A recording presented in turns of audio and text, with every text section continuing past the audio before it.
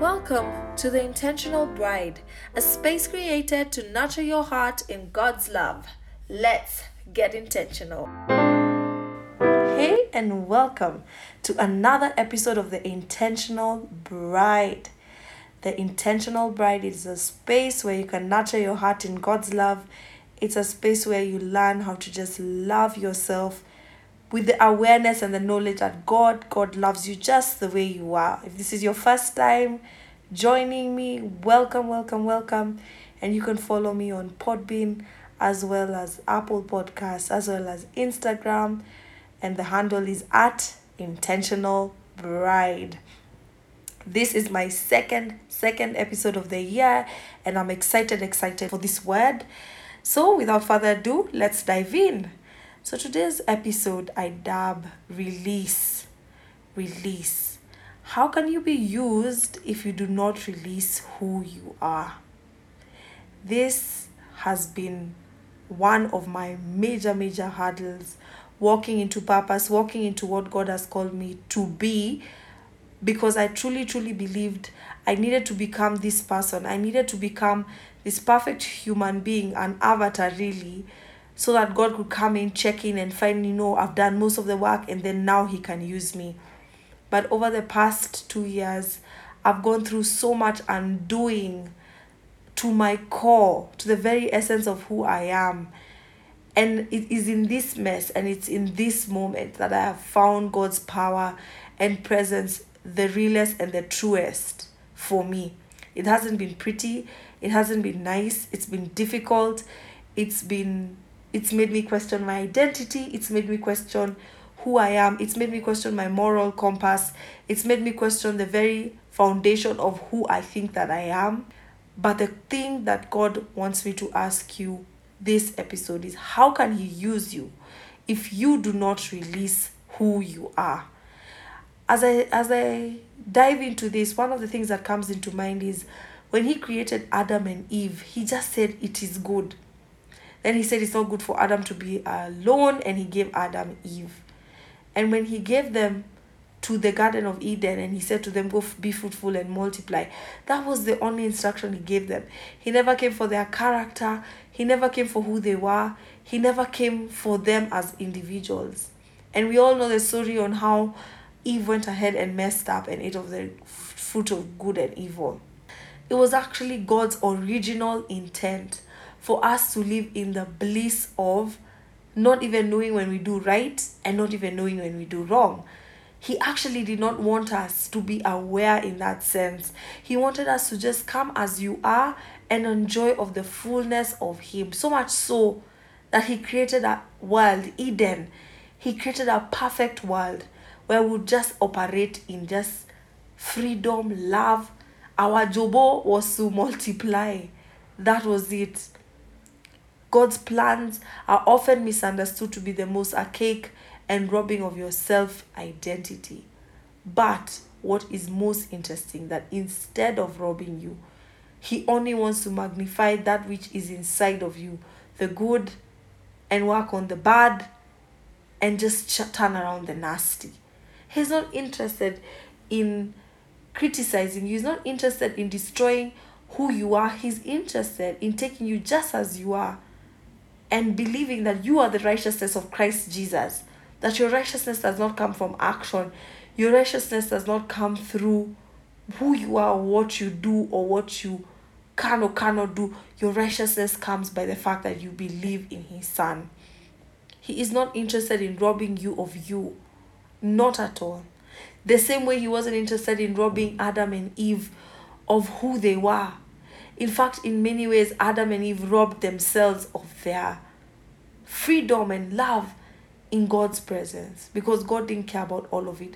But when they ate the fruit, they came and said to God, we are naked. We cannot come before you. But you see, God wasn't interested in their nakedness. He created them naked. He knew all along they were naked.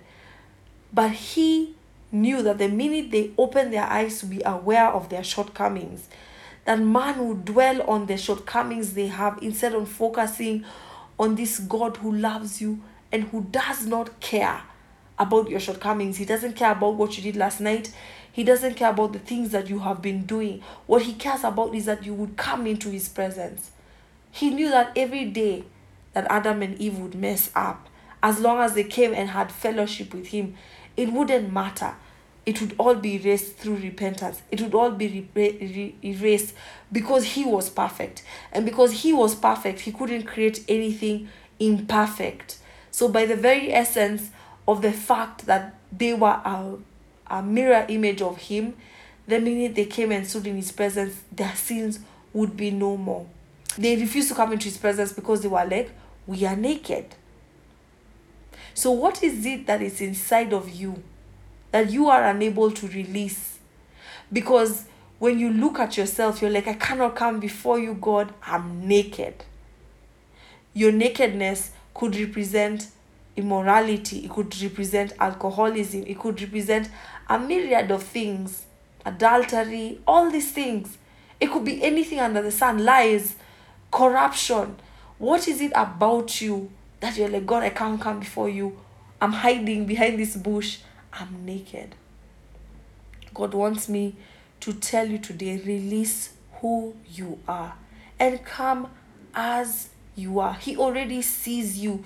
Whether or not you hide behind the bush, whether or not you hide behind the parting, whether or not you hide behind the pain, whether or not you hide behind the sorrow, God already sees you.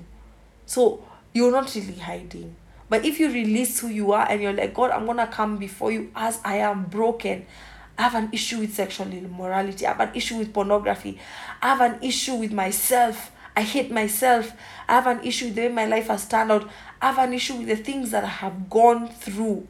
But regardless, instead of hiding, I will come before you just as I am. Jeremiah 29:11 assures us that he knows the plans that he has for you, and that they are good, for a good hope and a good future. I want to just highlight a man that I believe did his own things. David, the writer of the Psalms, he did his own things. This man, he slept with somebody's wife. He was forever messing up. But God called him a man after his own heart, even before the mess up. Even before he became king, God referred to David as a man after his own heart. 1 Samuel 13:14. So in my opinion, if God already referred to David as a man after his own heart, even before David messed up, then that means that there is nothing you could possibly do to change the perspective that God has over your life. God calls you blessed. God calls you a man after his heart. God calls you a mighty man of valor. God calls you dedicated to his purpose, and that he has shielded your shame. He has covered your shame. Some of you are out there. God is so keen on you. He's covering your shame. There literally is nothing you can do that can separate you from the love of God. But the only thing that is left for you to do is release. Release the perception that you have of yourself. Release the judgment that you have condemned over yourself. Release the conclusions that you've come over yourself and over yourself and over God. Release the lies of the enemy that you have believed, because this God, he is interested in you just as you are. Even before you made that horrible decision, even before you labeled yourself that horrible thing, God had already gone before you and said, a man after his heart. Release yourself to God's throne. Release yourself to his presence, just as you are. When Joshua showed up before the throne of God, he showed up unrighteous. The Bible says his righteousness was as filthy rags. There is nothing you can do that will not make your righteousness be filthy rags. But the good news is, because of Jesus Christ, we are righteous. Come before him every day as you are. Come have relationship with him in your Garden of Eden. Do not hide behind the bushes. As long as you have relationship with him, your life is secure. Your life will never be the same again. Release your own opinions and misgivings of life and what you think the walk of faith should be and what you think that God should be in your life, and let God teach you. Let 2022 be a year where He teaches you His way, His truth, His capacity, what He's interested in for you. The only thing you have to do, release. I release my misconceptions of myself. I release my past failures.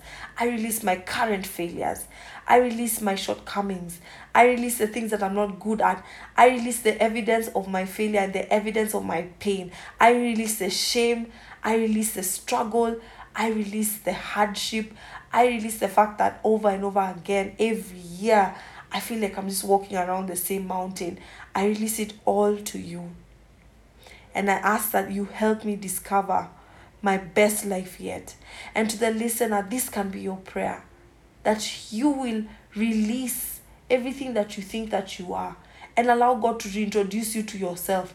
Version 2.0, the version of you that He has wanted to use, that imperfect, broken vessel, leaking in pain, in sorrow. That is where He's interested, because in you, there's a solution for the next person. Until next time. Thank you for tuning in, and I hope you can make this space a home for your heart.